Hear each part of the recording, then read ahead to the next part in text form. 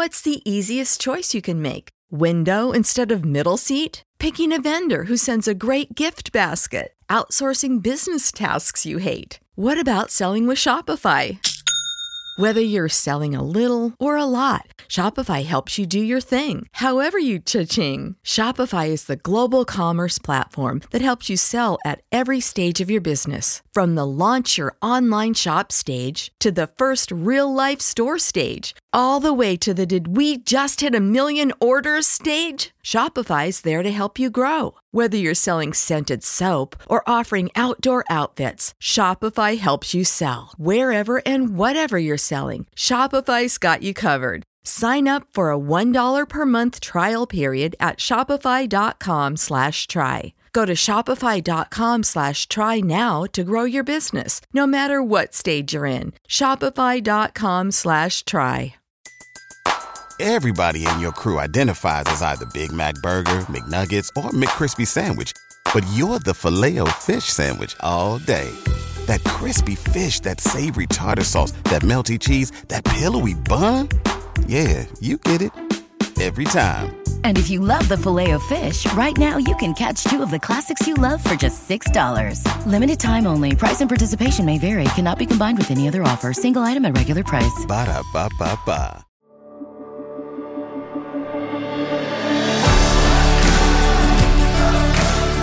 Welcome to the Gravity Leadership Podcast, where we explore how to center our lives and our leadership in the love of God revealed in Jesus Christ. In the midst of the disruptive cultural shockwaves of the 21st century. Join us as we learn to take the love of God seriously as the force that holds all of us and everything together.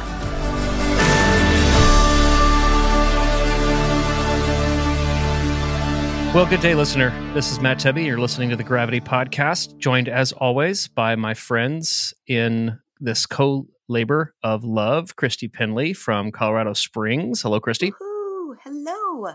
Is it snowing there yet? It did yesterday. And then snow's on the ground. Is it still there or did it melt? It is still there because it's only like 25 degrees today, but I think it'll melt. And the sun's already out. Great. Well, you can always count on that. At least 350 times out of 365 times a year or something. It's so true. So true.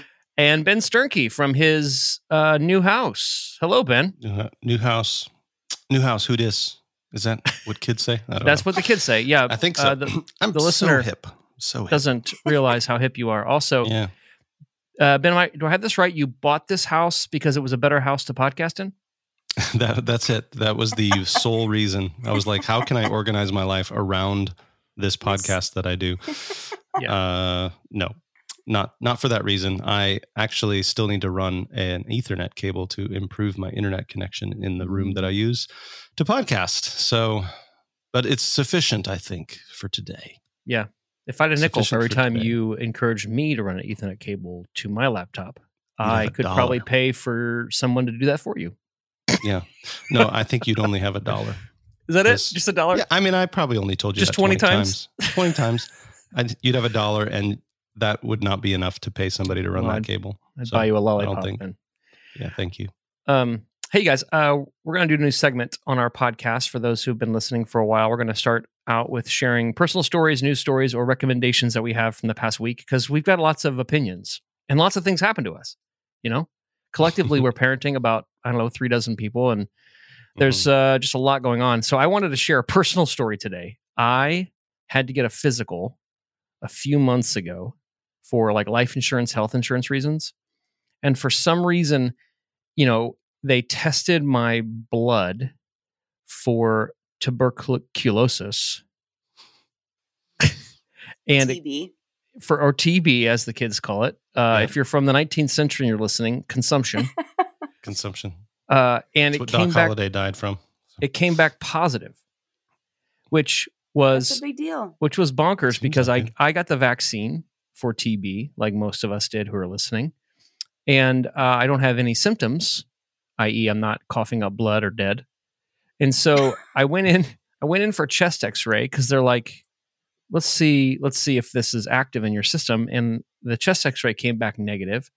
And so throughout this entire ordeal, I've found out that a lot of us have TB in our system that is latent or asymptomatic. And for 90% of us who have that, nothing ever happens. It just kind of hangs out in your body, right? Not doing any damage. But for 10% of the people with latent or asymptomatic TB, it comes online and you actually get it, right? So the Fishers, my hometown, the town I live in, Fishers Health Department called me and they were like, hey, we want to put you on antibiotics to take care of this TB. And I was like, I don't really want to. Like, what does that entail? And she was like, well, it's free. The state pays for it. And it's just 4 months of antibiotics. Only 4 months. Only 4 months. I mean, in the long scrim, in the grand scheme of things, what's 4 months of antibiotics? Well, when you get to be my age, Ben, you don't know. I'm on a ticking clock. I'm terminal. Yeah. I mean, as we all are. Hopefully a little less terminal after these antibiotics. I'm curious, if you're on antibiotics for 4 months, will you get the common cold this winter? So this is what I don't understand. Like, I kind of think of, and maybe a doctor who's listening, or one of those virologists. Is that what they're called? If you work for the CDC, you make up that word? Hit us up. I think that's real. Virologist. It's a person who studies viruses. No, I think my brain just could have made up the things. word, and it could be a real word. Yeah. Okay. Well, my point is, I don't know. I tend to think of antibiotics as like, in a city of 1 million people, you've got 10,000 criminals, and so we're just going to drop a nuke on the city and hope we knock out the 10,000 criminals and keep enough of the 1 million people alive that So it's like a really, it's a really sort of brutal way of dealing with disease rather than it's not a knife. You're like whacking things with a hammer, But maybe I'm wrong. I mean, maybe they create antibiotics to only go after certain things. But the woman did say, the health department official did say, Amy is her name. She did say that that I could take some probiotics, So I've started drinking some kombucha in the evening. Okay. She did say that I can't drink any alcoholic drinks, which was a bit weird. Like, I was like, why? And she's like, well, this interacts with your liver. And she goes, and you'll notice that your tears may turn orange. For real? And yes, and not to get too gross, but your urine may be orange as well. And so I was like, okay, well, so I met up with Ben on Friday and I was like, I'm going to have a few beers. The last beers I'll have until Easter's.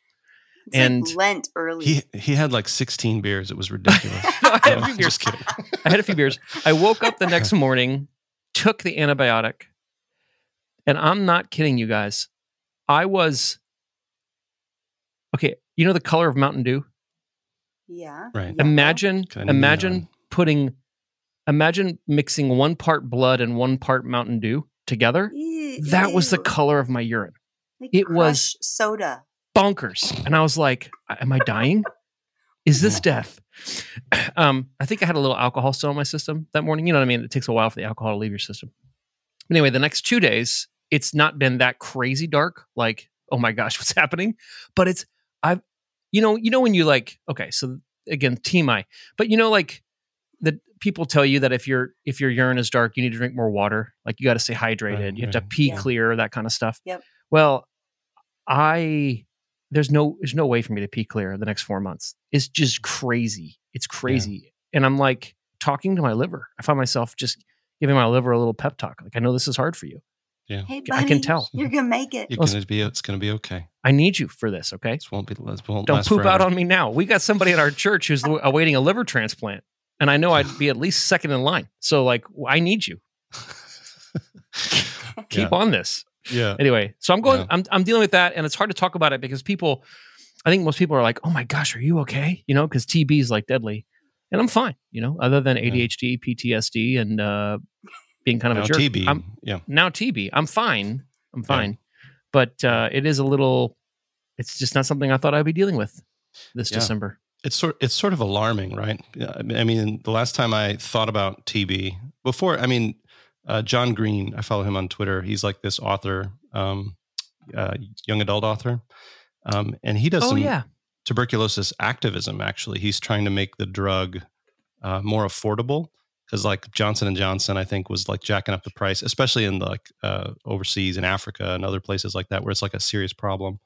And he actually succeeded in getting them to reduce the price to make it more affordable. I don't know if it's the same drug. Good for him. Or if this is maybe antibiotics to, I don't know. I'm not even sure. Rifampin. So I think I'm saying that right. Rifampin is what I'm taking. Okay. Yeah, I don't know. Anyway, thanks, John. Yeah. So John does that. But then the time before that, the last time I thought about tuberculosis was when I watched, is it the movie Tombstone, where Val Kilmer plays Doc Holliday, who's dying slowly of tuberculosis. Yes. So that's immediately what I thought of when you were like, I have TB. I was like, okay. Right. I thought that was a old time problem. So I had no idea. So my great grandmother died of TB. Really? And my grandma and my aunt both have it in their system because they were around her before she died. Okay. And so that it's like a real thing. Like they had to take the whatever you're doing to and make sure that they were protected. Now, since my grandma has passed away and my aunt is like 80, but yeah, it's crazy. It's like a real deal. Yeah, this is really. I don't know. I got the vaccine, so people have asked me, "How did you when you had the vaccine?" Right, and we know vaccines aren't 100%. At least some vaccines aren't 100%. But I wonder if the vaccine is preventing it from being more than just latent. I don't know. Right. Yeah. I don't know how any of that works. Again, if you work for the CDC, hit us up. Yeah. We're not virologists. So I'll be drinking a lot of kombucha and trying to stay hydrated, even though my urine tells me I'm not, for the next 4 months. So if you think of it, pray for me. Right on. Okay. All right, y'all. Well, I got to go get my kids off to school. Okay. So we are... Yes. We are introducing... Apologies, Christy. Yes. Sorry. I just don't want them to be tardy. They can only have so many tardies. That's no good. Let's quickly get into this intro then. So we are talking with Scot McKnight today. This is part of our series on the Bible. Mm-hmm. Scot McKnight translated the New Testament, a new translation of the New Testament called the Second Testament. And yeah, it's pretty fascinating. It was basically the translation philosophy here is not to make it sort of easier to read, but actually make it stranger, to allow us to understand like the strangeness of, Greek and like how different that is from English and sort of, it sort of makes the Bible, I think the way we titled this episode was, making the Bible weird again, so that we can hear it again. So this is a translation that makes the New Testament weird and a little bit clunky, but for good reason. It basically allows us to sort of see what's there in some new ways. Rediscover its weirdness again. Yeah, rediscover the weirdness of the Bible. So I'll just give you a quick example here. This is from the gospel passage for today in the daily office lectionary, when Jesus enters the temple. So it just gives you a flavor for what this is like. Jesus entered into the temple and tossed out all the sellers and purchasers in the temple, and he tipped over the tables of the money changers and the chairs of those selling doves. He says to them, "It's written, my house will be called a prayer house, but you have made it a bandit's cave." Oh, man. Anyway, so it's kind of interesting. Even like he says to them, like the present tense is there. And so I wonder, how all that works. So anyway, I'm actually, now that Advent has begun, welcome to Advent, everybody. I have begun to read this for my kind of a regular scripture reading. And then there's an Old Testament version called the First Testament that John Goldingay translated. So I'm reading that as well. And it's making my Bible reading weird again. Yes. Yeah. Nice. It's pretty fascinating. Wow. Anyway. Good. Scott's always up for a good, he's like a dude. And I like to hang out with cigars, Scott. baseball. Yeah, we just give we also kind of razz each other a bit, that kind of relationship with Scott. It's nice. Yeah, it's fun to have Scott on. So this is the fun little interview, and hopefully this contributes, listener, to your enlightenment about what the heck the Bible is. All right. And how to read it. All right. Here we go. Let's get into it.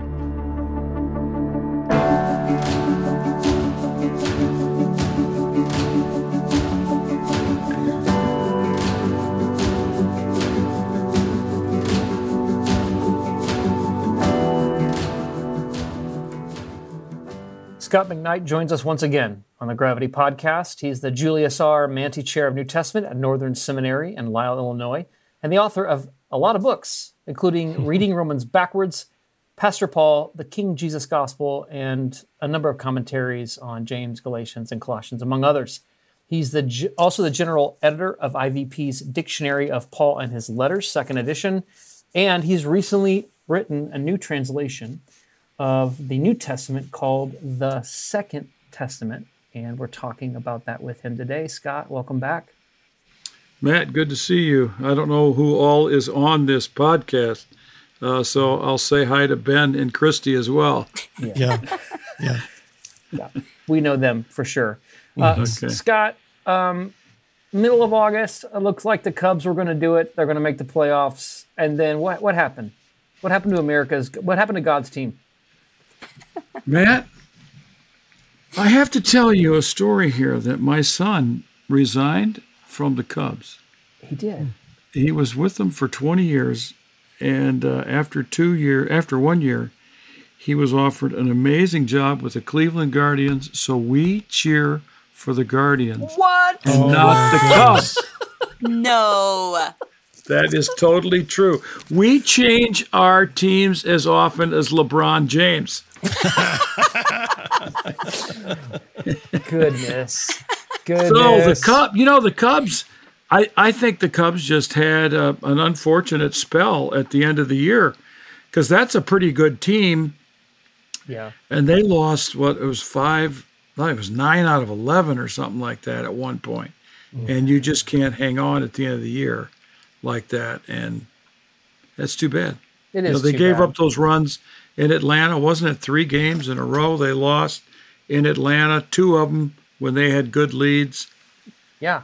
And they played, Atlanta and the Brewers down the stretch, who are both really good teams. So yeah, they are good teams. Yeah. Played some great teams. Speaking of your son, Scott, I still remember that Sammy Sosa story you told me, which we won't repeat here. And then I also saw... That wasn't from him, though. He did not know that story. I learned that from another person. Yeah, but you told me that. Anyway, I saw a picture of you and your son playing golf recently. Yeah. How often do you get to play golf these days? Well, I play when Lucas or my grandson wants to play. I used to play at least once a week for about over 15 years. I used to play with colleagues at North Park once a week. And then when I left North Park 10 years ago, I just didn't have a team of people to go with, so I haven't played much in the last 5 years. But we played a wonderful course in Lake Geneva called the Highlands last week, and it was really fun. So that was good.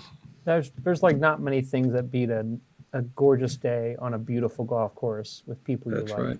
That's right. Well, hey, wait, can I tell a story about my son, since we're talking about sons and doing stuff with them? Because it has to do with Scott. So one of my sons turned 16 this year. And Scott, when our kids turn 16, we do like we're not Hispanic, but we have some Hispanic kids. So we do like a quinceañera type Penley version, even if they're a boy. So like we just kind of mix it all together, and we do meaningful gifts by like meaningful people, purposeful gifts given by meaningful people. And the grandparents gave your book, the one we're talking about today, as their like meaningful gift to him for his 16th birthday. They all wrote in it and stuff, and it was awesome. Good. That's cool. That fun. Is cool. That is cool. It was cute. Someone was like, "Wait, Dad, do you really know this guy?" I was like, yes, we do. Yes, that's right. That's awesome.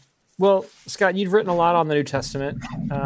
Obviously, probably had studied every single book of the New Testament before you decided to create this new translation. So maybe what went into the decision-making to do this, and what do you consider the unique offering that this translation brings? Okay, this has to be explained. All right, Tom Wright wrote, he translated the New Testament.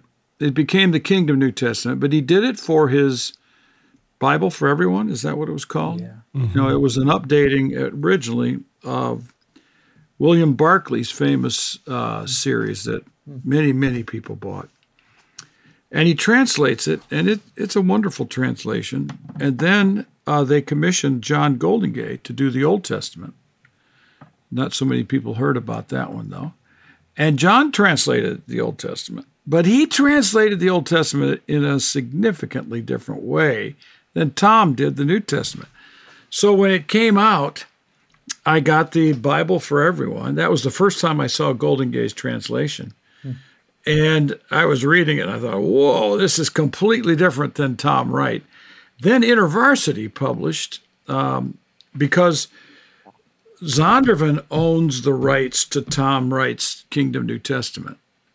But they didn't own the rights to John Goldingay. So InterVarsity, IVP Academic, bought the rights to Goldingay's translation of the Old Testament, which he called the First Testament. And they produced a beautiful volume of it. And I have now read it 3 times. And when I read it the first time, I thought, this is a completely different translation. And it will, for people who care about the Bible, it will give them a different experience reading the Bible. It won't be like, it won't sound like you live in Indiana or Illinois. You know, it sounds like something like you've never sounded before. So when I was at SBL, maybe 3 or 4 years ago, I was talking to the main editor, and I said, his name is John. I said, John, those 2 translations don't belong together. Those are 2 completely different theories of translation. He said, what do you think should be done? I said, I think you ought to commission someone to translate the New Testament. He said, would you do it? Well, I had never thought of it. And I said, yeah, I'll do that. I'd love to do that. And it's so, to me, it's not my theory of translation. It's a theory of translation designed to be compatible with Goldingay's First Testament. That's why mine's called the Second Testament. And its distinctiveness is, let's say, transliterated names, which is anti-colonialism, in my opinion, at some level, is that it avoids making people's names our English equivalent. It leaves them in their world, you know. So it's Ioannes, it's not John. And now John, of course, is an English name, but it also has a history. And then it is an attempt to be, let's say, as little dynamic equivalence as is tolerable and still make sense in English. And at times when people say to me, that verse was a little hard to understand, I say, yes, that's a victory for me. I want you to feel what that Greek text actually feels like, and what it looks like. Now, of course, a Greek doesn't think it's hard to understand, but we do. But I want them to experience a little bit more what the Greek text is like. Yeah. So that was, I tried to do for Greek what John Goldingay did for Hebrew. Yeah. And it's not the same because Hebrew is not Greek. And now, a word from a sponsor. Say goodbye to your credit card rewards. Greedy corporate mega stores, led by Walmart and Target, are pushing for a law in Congress to take away your hard-earned cash back and travel points to line their pockets. The Durbin-Marshall credit card bill would enact harmful credit card routing mandates that would end credit card rewards as we know it. If you love your credit card rewards, tell your lawmakers, hands off my rewards. Tell them to oppose the Durbin-Marshall credit card bill. Everybody in your crew identifies as either Big Mac Burger, McNuggets, or McCrispy Sandwich. But you're the Filet-O-Fish Sandwich all day. That crispy fish, that savory tartar sauce, that melty cheese, that pillowy bun. Yeah, you get it. Every time. And if you love the Filet-O-Fish, right now you can catch 2 of the classics you love for just $6. Limited time only. Price and participation may vary. Cannot be combined with any other offer. Single item at regular price. Ba-da-ba-ba-ba. All right, let's get back into our conversation. Just to give an example of this, Scott, and then before we go to the next question, like there's this translation that most of our listeners are used to that you mentioned in the introduction, like to prepare your minds for action. Yeah. This is 1 Peter 1:13. But you intentionally don't translate the sort of the Greek word picture. Would you just give us what do you translate that as, and then what are you hoping that kind of disturbance does for us. Therefore, surrounding your mental waste with your robe, being sober, completely hope in the grace being carried to you at Jesus Christus's apocalypse. So, I think they have like surrounding I'm not sure how the translations go. What did you have it as? What did you? Yeah, so and the NRSV says prepare your minds for action, and NIV says with your minds that are alert. Yes, it's all translating an image of. All right, now there's two ways of looking at it. Is that people wore, like, let's say, a robe or a tunic, and they had to pull it up to their waist if they wanted to run. You can't run in a long dress very well, okay? Something like that. And if it's robish, then you have to kind of also tuck it in and surround your waist. So I tried to give the image. I mean, if you really wanted to be a full image, it would be pull up the bottom of your robe and tuck it into a belt around your waist. That's the idea. But it's a metaphor for mental readiness. So it's all your mental waste is the central idea. It's about the mind being prepared. So those dynamic equivalent translations are fine. They're good, but they don't give the picture that the Greek text gives. So I tried to give the Greek the picture. Yeah. So maybe a way of talking about this then is, and I've read, bits and pieces of both the First Testament and your Second Testament as well. Maybe for our listeners, like the picture here is most translations will take the image that's there in the Greek and give us the idea that the image is meant to convey, right? And so it's like, oh, what does that metaphor mean? Well, here, we'll just give you that in English.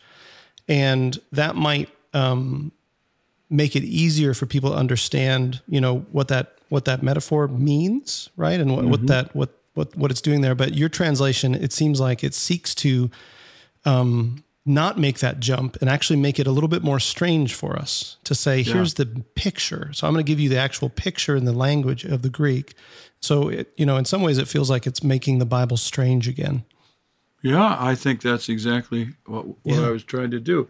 And it's typical. What you talked about, the normal translation is called a dynamic equivalent.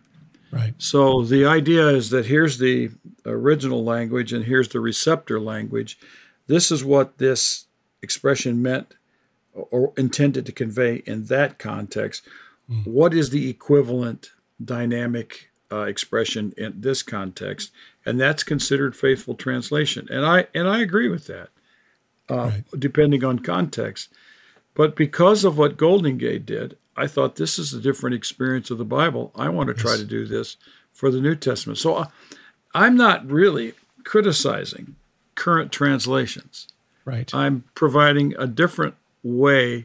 And I've been irritated by some of my friends who said, well, I don't agree with your theory. Well, it's not about that. It's about whether this theory is compatible with Golden Gate and whether this will give people a different sense of what the text says, a different feel. And that's what I'm trying to do. So it was a lot of fun to do this. It was a lot of work, too. It was a lot of work.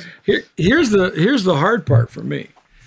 John Golden Gate did something that I thought was really important, and that is try to use the same English word for the same Greek word every time.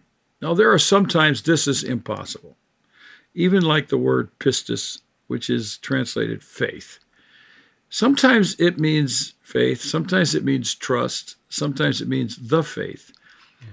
If I just use trust, it won't work. It'll be something, this is the message of our trust. Well, that just isn't going to work. So I did flex, but I only flexed reluctantly and if I could be persuaded otherwise.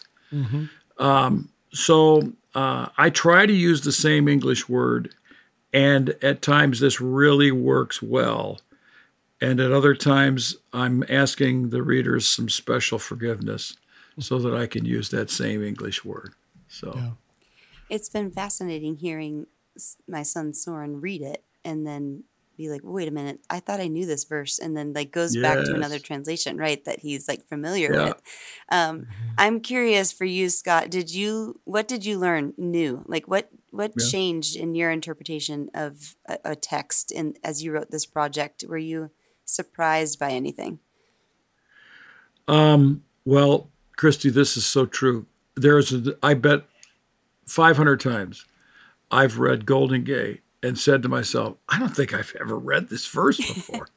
And so I would go to my RSV or my NRSV to see what I had, or the NIV. Okay, so one of the things I wanted to do was give a feel for the Greek quality of different authors, because Matthew and Mark do not operate at the same level as Luke in the book of Luke and Acts. John operates differently. Even Paul's letters, they're not all alike. The pastoral epistles is significantly different than let's say, Romans and Galatians. And Revelation is different. Jude is in another world. 2 Peter is like that. So I wanted to be literal enough that people could feel different authors. It's a little difficult. It's a little different to make that happen as easily as you want it to happen. But at the same time, I think if someone reads, let's say, the whole of Matthew at once and then the whole of Luke, they'll feel the distinctness of each author. But if they're reading a passage a day, a page a day, it's just not going to happen. Surprises. I was surprised how challenging the Greek is in the second half of the book of Acts. And I've talked to scholars who are Acts scholars, Luke Acts scholars. And I said, have you translated the whole book of Acts? And I have not found one person yet who had. Now, I'm sure Craig Keener has. I haven't asked him this question. But I'm really surprised by the number who haven't. So Acts was a lot of fun for me, and seeing how the language worked with him. So, because I've been teaching the New Testament for so long, there weren't stunning surprises to me. It was just the daily absorption in the text. I'll tell you one that really irritates me, though, is the NIV can't get the word ergon, works. They have a nervous habit, and it's a theological bias, that when erga, works, is negative, they translate it as works. And when it's positive, they translate it as deeds. And it, in my opinion, it destroys the continuity between good works and good deeds that we're all called to do good works. Well, now you can't do good works in the NIV. You have to do good deeds. And I don't think that's good. I tried some things that were a little bit edgy. John is not John the Baptist, but John the Dipper, because the Greek word baptizo means to dip. Sure. And I translated the empire of God rather than the kingdom of God. I don't think kingdom means a whole lot in English to most people. No. But when I use the word empire, I think people go, whoa, that's a little strange and strong, and that's what I want to do. And Christy, what you said happened in your family is exactly what I want people. I want people to say, well, I'm not sure I agree with this. So they go to another translation. Well, that's a win for me, is that I've got people thinking about what that text means. That's the desire. Yes. Slow down. And of course, I'm defamiliarizing people with the translations as well. So, Yeah, that's good. That's actually necessary work. It's sort of the way we see people in the New Testament learn about the kingdom of God and Jesus, is they have to slow down and ask questions and get disoriented. So in some ways, your translation's doing very much what the Eternal Word did in his earthly ministry, Scott. Thank you. Well, let's have some fun here. I'm curious to ask specific decisions that you made and then to speak into larger ramifications of those decisions. So let's take Philippians 3:8, everybody's favorite curse word, Paul passage. I'll read it. For us. Okay, I'll read your translation. This is Scott's translation? Okay. All right. This is Scott's translation. I consider all matters, this is Paul, to be a forfeit because of the higher status of knowing Christos Jesus, my Lord, because of whom I have forfeited all matters, and I consider them to be feces, so I may gain Christos. All right, so many interpreters here, Scott, as you know, consider Paul to have cursed, used a word that is probably, they would say, should be translated shit. This word skubala. So 2 questions here. Why didn't you give a shit here, Scott? And two, maybe more ethically, pastorally, what does Paul's use of words like this mean for our language decisions today? What conclusions can we? All right. So this was in the lectionary this week. So I'm glad that you're paying attention to this. As Episcopalians, you would have gotten caught up into this text, perhaps. All right. So I was prepared to use a less finessed word for skubala. I don't think University IVP Academic would have permitted shit as the translation. But it's they would have loved to have gotten negative press because it would have sold a lot of copies to people who were looking for junk. But here's the thing. So there's a long chapter of a guy that Mike Bird put me on to. I think it was Bird. So I checked out the book, ordered an interlibrary loan, and it demonstrated that this word skubala does not belong to the register of vulgarity, but to a register of medical word. It's much more frequent in medical words. Interesting. So I thought, what's a good medical equivalent, excrement, feces, those kinds of things. I did think of excrement. I thought of that. But here's one of the things my editor is really clever. He said, use shorter words, not longer words. Yeah. So those were my 2 conclusions, excrement or feces. And I thought feces is the shorter word. I'll use feces. Yeah. So that's the process. So all right.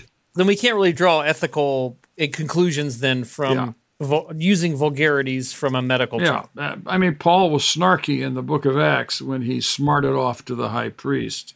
Mm-hmm. And Paul is, in that same passage, it's not in the lectionary. Paul is pretty harsh on people at the beginning of Philippians chapter 3, calling them dogs. Dogs. So there's, I think that in this passage, Paul uses a graphic term that everybody would have connected to and thought, ooh, that's pretty serious stuff. And so I think that there's a time to use a word that would shock the audience into attention. Yes. And I think we could learn that. That's good writing to do that, is to use a word that stuns people, grabs their attention, says, ooh, I didn't know I would think of it that way. Yeah, so dogs and excrement. Other places he says people should cut off their marriage tackle. This is language of somebody. That's the dynamic equivalent. Yeah, there you go. I have one more, and then you maybe see what Christy I call this paragraph: incisionus, circumcisionus, and rightness. All right, so let's talk just peculiar verses. I don't know if you've ever had a life verse, Scott, when you were a young youth grouper, if you ever picked a life verse, but I often kind of poke fun at these things, and I say that depending upon my mood, either Titus 1:12 or 1 Corinthians 14:18 are my life verses. 1 Corinthians 14:18 is, I praise God that I speak in tongues more than any of you, which I just think is a funny, cheeky way to boast at other people's expenses. But Titus 1:12, your translation, and I'll include the beginning of 13 as well, is one of their own prophets said, Cretans are always falsifiers, bad beasts, workless guts. This witness is true. All right, so here's my question, Scott. I think verses like this give people trouble, right? Especially if you're from Crete. Help us understand how you conceive of, maybe we can talk like inspiration here in places like this. How does this verse fit into your understanding of God inspiring humans to write divinely inspired texts? On the island of Crete, in the city of Heraklion, that's the main port city, they have a beautiful church dedicated to Titus. So they weren't that bothered by this verse. They got over it. And I have, I was with a tour group of students, and we took over a chapel, which is supposed to be public, and the door is supposed to be open, and we shut the door. We kind of pretended like we were in charge, and I gave a little lecture on the life of Titus in that room. It was pretty fun. All right, this is something that is pretty important to me. I think our view of the Bible has to be connected to what the Bible is rather than what we want it to be. Okay, so here's my standard example. I hate the story of Jephthah in the book of Judges. All right? It finishes, he does to his daughter according to his vow, which is a nice little indirection of murder. Okay? Slaughters, offers her as a sacrifice. Pretty gross. Terrible, barbaric. It bothers me even more that the book of Hebrews in chapter 11 lionizes Jephthah. Okay? All right? That's our Bible. That's how I read that and I go, really? And I think that's part of what scripture reading is. It is part of what Jews do with the Bible. Rabbis, they're always kind of discussing things and going back and forth. I don't know about this.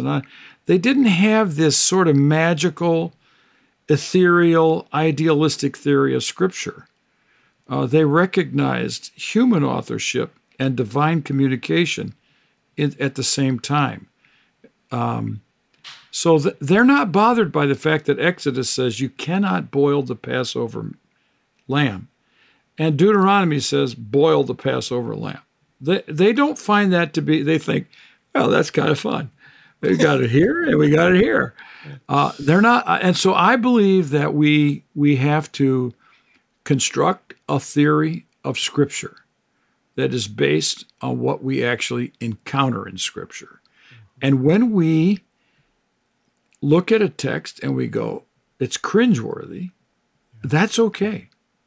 I think that's a legitimate response to the text. The murderous actions of Jewish harem warfare, I think, are cringeworthy. And if we don't have that view of the Bible, then we end up concocting a reading that ordinary people look at it and you go, you must be paid to do this, to come up with that kind of reading, because that's not the way I'm experiencing this text. And I think that honesty and transparency about these texts is the way to come to the true sense of what Scripture actually does. Yeah. That's a good word. That is a good word. So can I or can I not call somebody I don't like a workless gut? Yeah.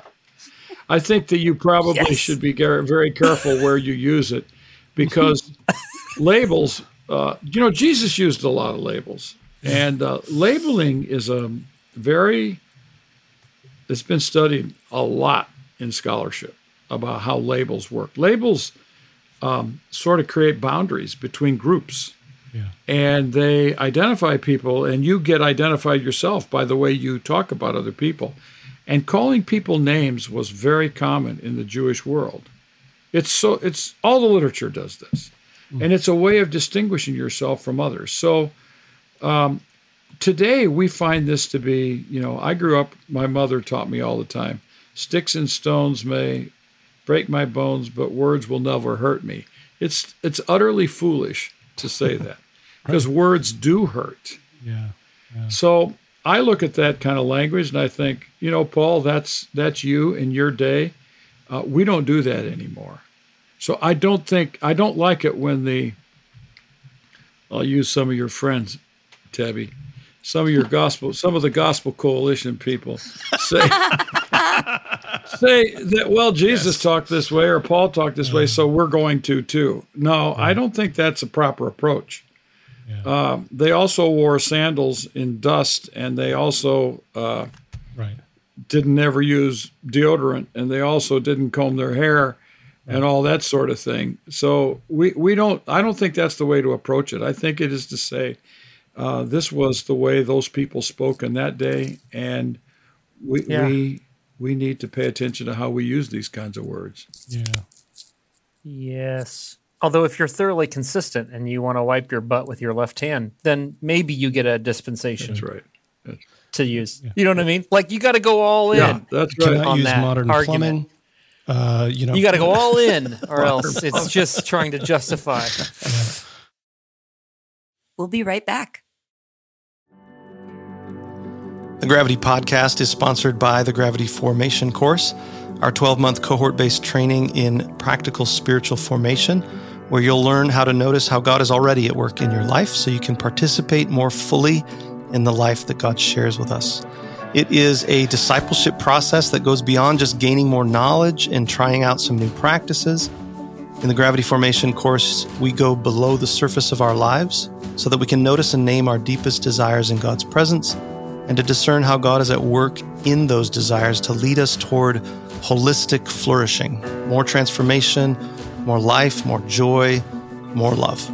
We've trained hundreds of people from all over the world in this formation framework, and it's helped many people to have a sense of God at work in their lives and learn to be more at home in God's love. If you'd like to learn more, go to gravitycommons.com/formation.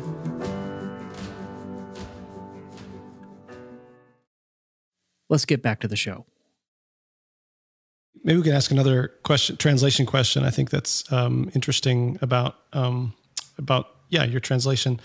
You chose to translate what we normally see in most translations, the word apostle. You translated that as commissioner. For example, Romans 16:7, which says this: Greet Andronicus, I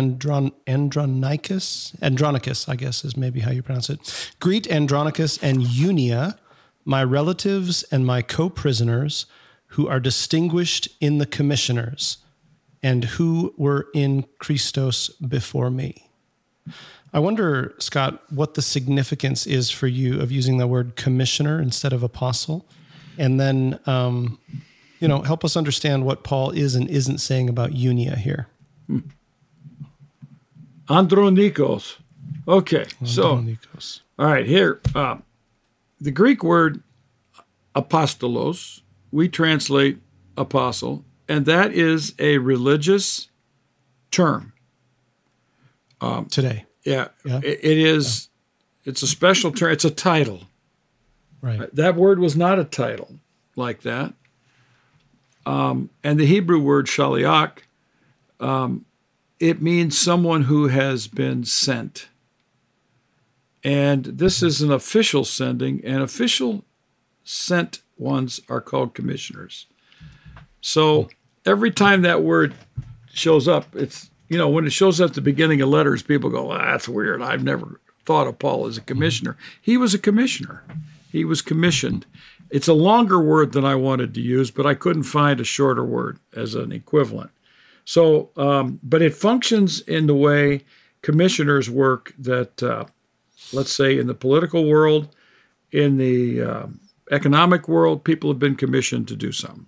They've been officially sent by an organization, an institution to represent someone. That's what the word means. Okay, Unia. Unia is a name for a woman, and in the history of the church, Unia was changed to Unias, because there was a conviction that this person was actually an apostle, who are distinguished in or among the apostles or the commissioners. So therefore, it couldn't have been a female. So therefore, we'll invent a male's name.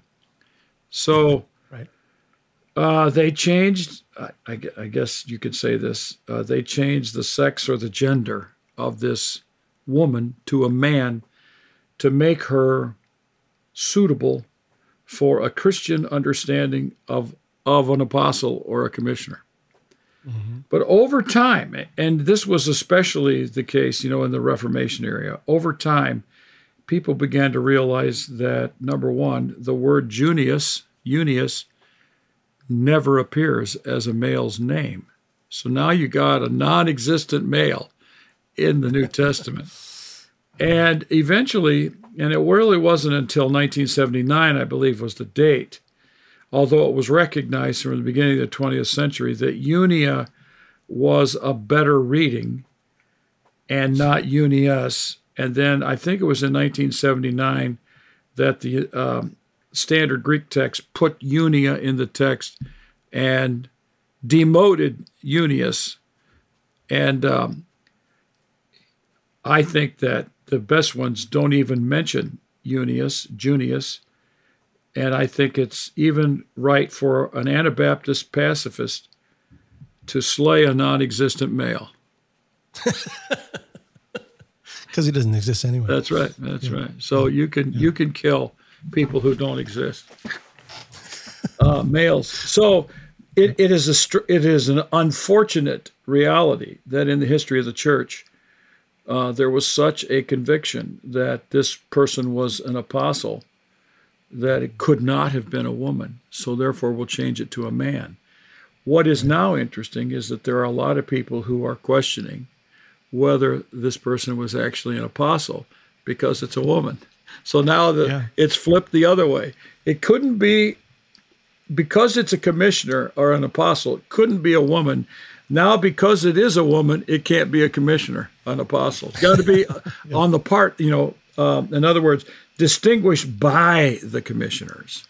Mm-hmm. The Greek word is en, and it means in. It could mean by, but everybody knows that St. Chrysostom made the statement in the 4th century, maybe it was the late 3rd century. I know it was the 4th century. That Chrysostom said that this was a woman who was esteemed among the apostles. Mm-hmm. So as an apostle. So that Unia is a woman who's an apostle in the 1st century, and they are relatives of the Apostle Paul.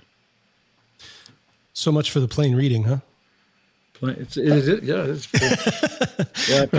is a plain reading, but plain readings work fine as long as it's plain. Yeah.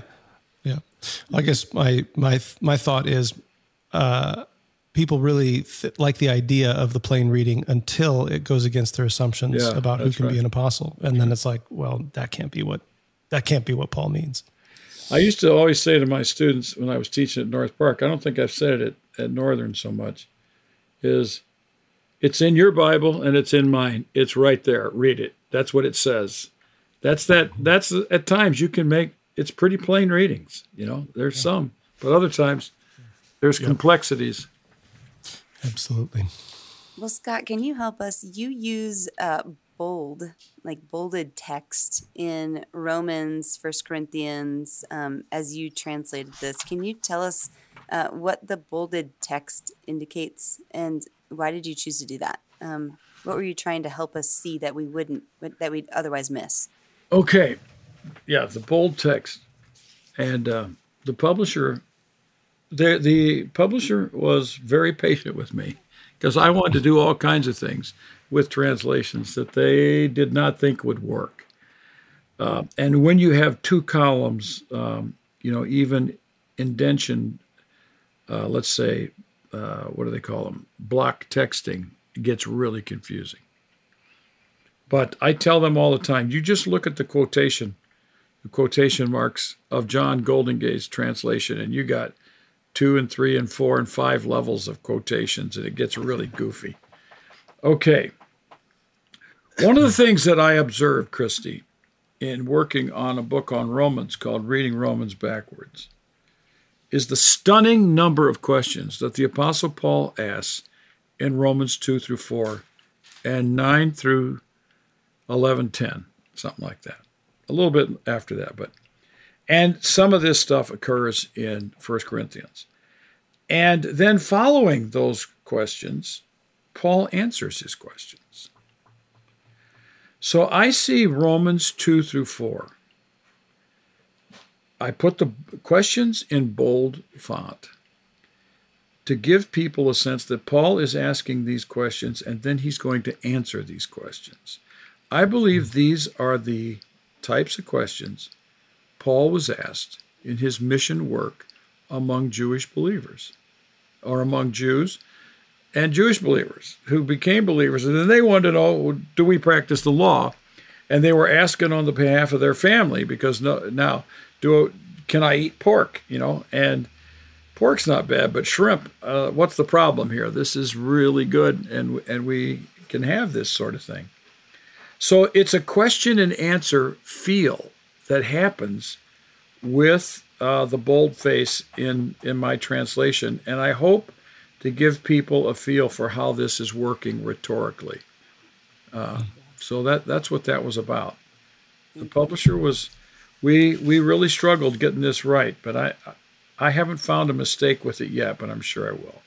It's this was really difficult for editing.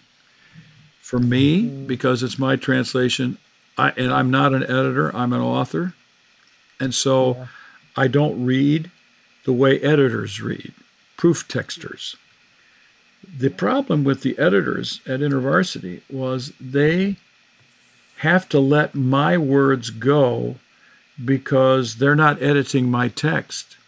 They are just, and they don't know, they do know Greek and Hebrew, but they're not going to look at the Greek and Hebrew, or the Greek for this New Testament. They're not going to look at the Greek all the time. It just takes forever.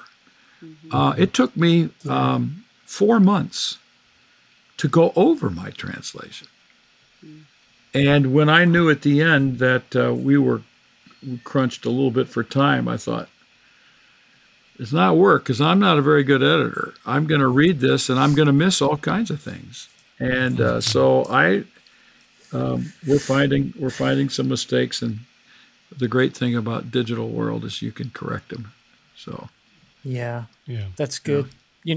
You mentioned already Tom Wright's translation, and then pretty soon right around that time, David Bentley Hart released his New Testament translation with his fascinating apparatus that he wrote. Fascinating. But Scott, one of the best things that happened to both Tom Wright and David Bentley Hart is that they went after each other in subsequent articles. I don't know if you remember that. So I'm just praying somebody really hates your translation, and gives you the attention that they gave each other.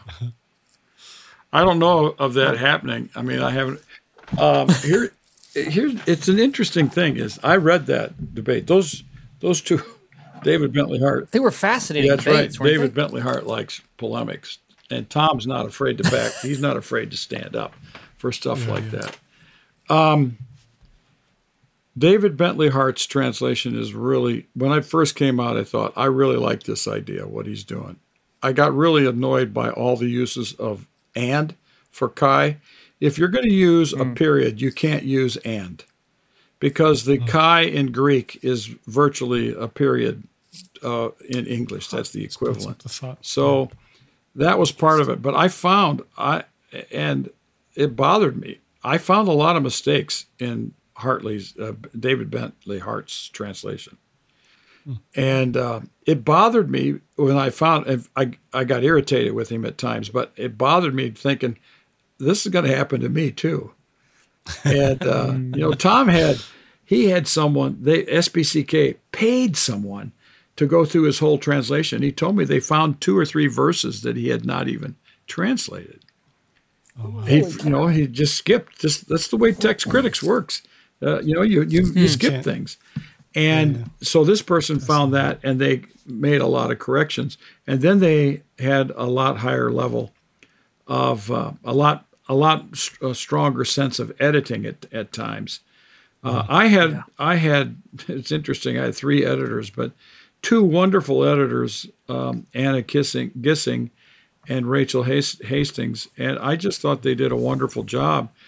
And I take responsibility for every mistake that we find, little glitches. And one time it has the word form, and it means it's supposed to be from, and and you go, this is and what bothers me is this is the Bible. This isn't a book. Yeah. This is the Bible. Right. People are reading it carefully. And we have a guy named Adam who's been writing. He sent me about a dozen little glitches that he's found, and they're not real big ones, like Jesus with an apostrophe, not an extra S, stuff like that. But he's finding them. And the editor at InterVarsity said, maybe we should hire him to be an editor. He's doing such a good job. It's really, really difficult. That was hard. It's so hard. Yeah. It's so hard. Well, I heard that Hart's putting out a second edition. It's already out from what I've heard. It's out. I don't have a copy of it, but yeah. Well, Scott, I appreciate the work you've done in this translation. And anytime I'm doing sermon prep, I'm using NRSV and CEB. But then and when it's New Testament, I always go to Wright and Hart, and now I'll go to yours as well, just to see what these translations don't show us, or maybe what's hidden good. Or what needs to be seen. So I just appreciate that. Thank you. Yeah. I'm a big NRSV fan. I started with the RSV in college. I went to the NRSV, and I especially liked it when the nonsense people got mad that it was inclusive translation. So I thought, come on, leave this alone. So then I'm now using the NRSV updated edition. Yeah. So updated edition. Yep. Yeah, Ben, did you hear that? He took another shot at my Gospel Coalition friends. Yep. And that's good. That was expert level trolling of Matt, by the way. So thank you, Scott. Scott, you were sharing before we hit record what you're working on now. It's a book on Jesus and the Pharisees. You want to say a bit about that? I've been on a life journey trying to purge myself of. I don't think it's anti-Semitism and even anti-Judaism. It's just an inaccurate understanding of Pharisees. Yes. And I learned about this in my PhD days by reading E.P. Sanders and The New Perspective and trying to see Judaism in a different way. But over the years, what I've found in myself is I make a strong point that we got to treat the Pharisees correctly, and the next thing I know, I have said something that actually uses them as a foil where they don't need to be a foil. Right. In other words, Amy Jill Levine is my prophet on this. She says, Jews don't have to look bad to make Jesus look good. And we do this all the time. So I have found over the years that I've made mistakes on this, and this is my attempt to get the record straight as I can get it.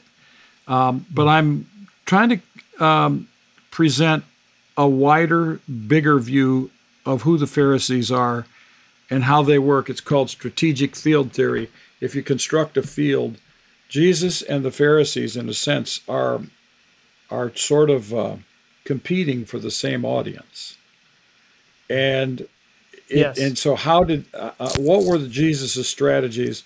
What were the strategies of the Pharisees and scribes, and why are they always connected to scribes and sometimes Herodians, and why do they come from Jerusalem, and what is their relationship to the temple authorities and Caiaphas and the family of Annas and Pontius Pilate and Antipas? So I'm working a a wider lens on the Pharisees and Jesus as he builds what I call the Kingdom Coalition. So, yeah. Well, we'll have you back on to chat about that. But real quick, 30 seconds. We had a rabbi on, and she said Jesus was a Pharisee in the school of, was it Hillel? Hillel versus Shammai. Yep. I think she said he was a Hillel Pharisee. This is why he reserved his harshest critique and rhetoric for them, and he argued with them all the time. And this was normal Jewish stuff. And what say you, Scott? Was Jesus a Pharisee? Well, no, I don't think he was a Pharisee. I think he was critical, but he was within that game. He's playing the same game of what's the proper interpretation of the law of Moses for the people of God, for the crowds, for the ordinary person. So he didn't see them as enemies in that sense.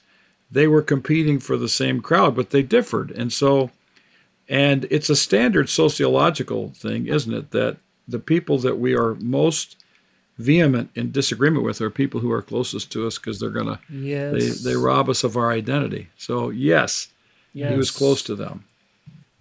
Yeah, what I take away from that comment, Scott, is you confessing that you really are close to the Gospel Coalition. The book, again, is called The Second Testament, a New Translation. Scott, thanks so much for being with us today. And thank you for your affirmation of the Gospel Coalition so often.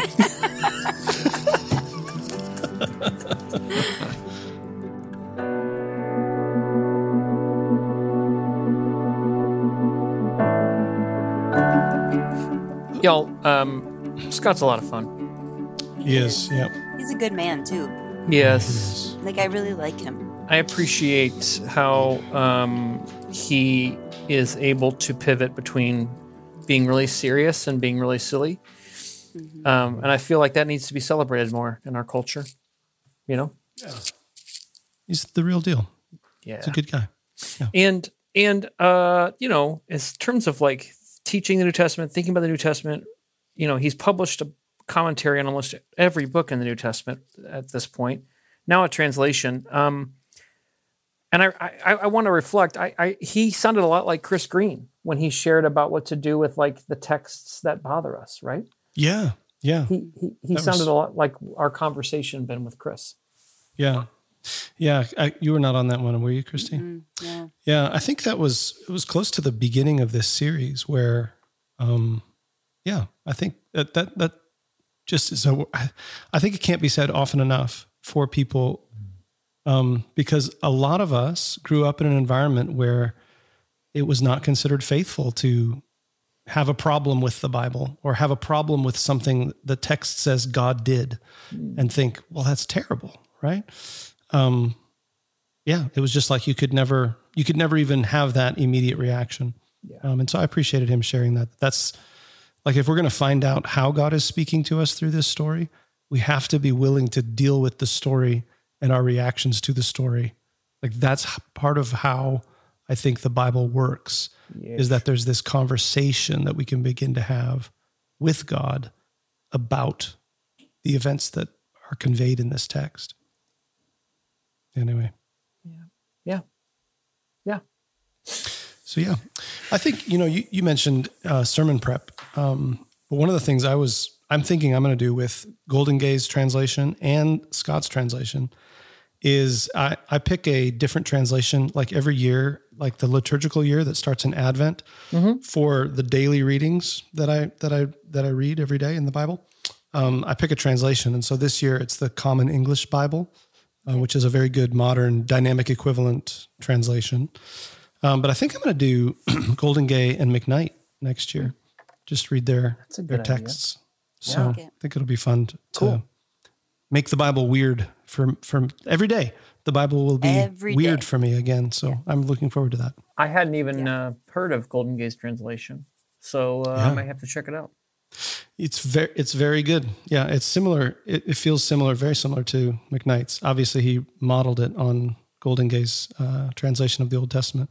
But I've consulted it several times, when I'm doing sermon prep, or sometimes just when I'm reading and I'm curious, how something got translated.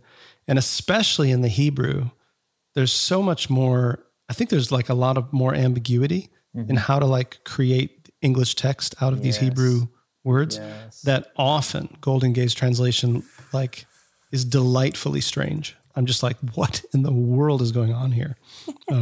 So, and the names are all unfamiliar, you know, because he does the same thing. He transliterates the Hebrew names rather than translating them into their sort of English equivalents. And so I don't even, so half the time I'm like, who is this? I can't even figure out who this is. But it makes the Bible feel so fresh and like, I don't know this text as well as I thought I did. Yeah. Yeah. Well, I got to get out of here, guys, because I got to take my son to the gym. That's great. That's great. He's working out these days, and he likes dad. He likes to go with dad to the gym. But that reminds me, did you guys hear about the superhero with a lisp who always works out? No, tell us. He's Thor.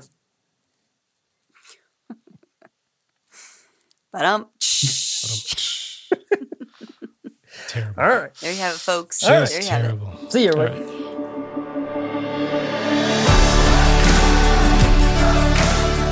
Thanks for joining us for this episode of the Gravity Leadership Podcast. If you're finding it helpful or enjoyable, we'd love it if you'd tell your friends about it. Ratings and reviews online also help others find the podcast. And don't forget to subscribe so you don't miss an episode. And you can join our Gravity community online for free at gravityleadership.com/join. You'll get our latest content delivered straight to your inbox, as well as our email most Fridays with curated links to articles we find interesting and helpful. To join us, go to gravityleadership.com/join. Our podcast is produced by Ben Sternke and Matt Tebbe. Aaron Sternke edits and mixes the show. You can check out his work at aaronsternke.com. We'd love to hear from you. To record a question or comment for us, go to gravityleadership.com/message and click the Start Recording button. You can also email us at podcast@gravityleadership.com. Catch you next time.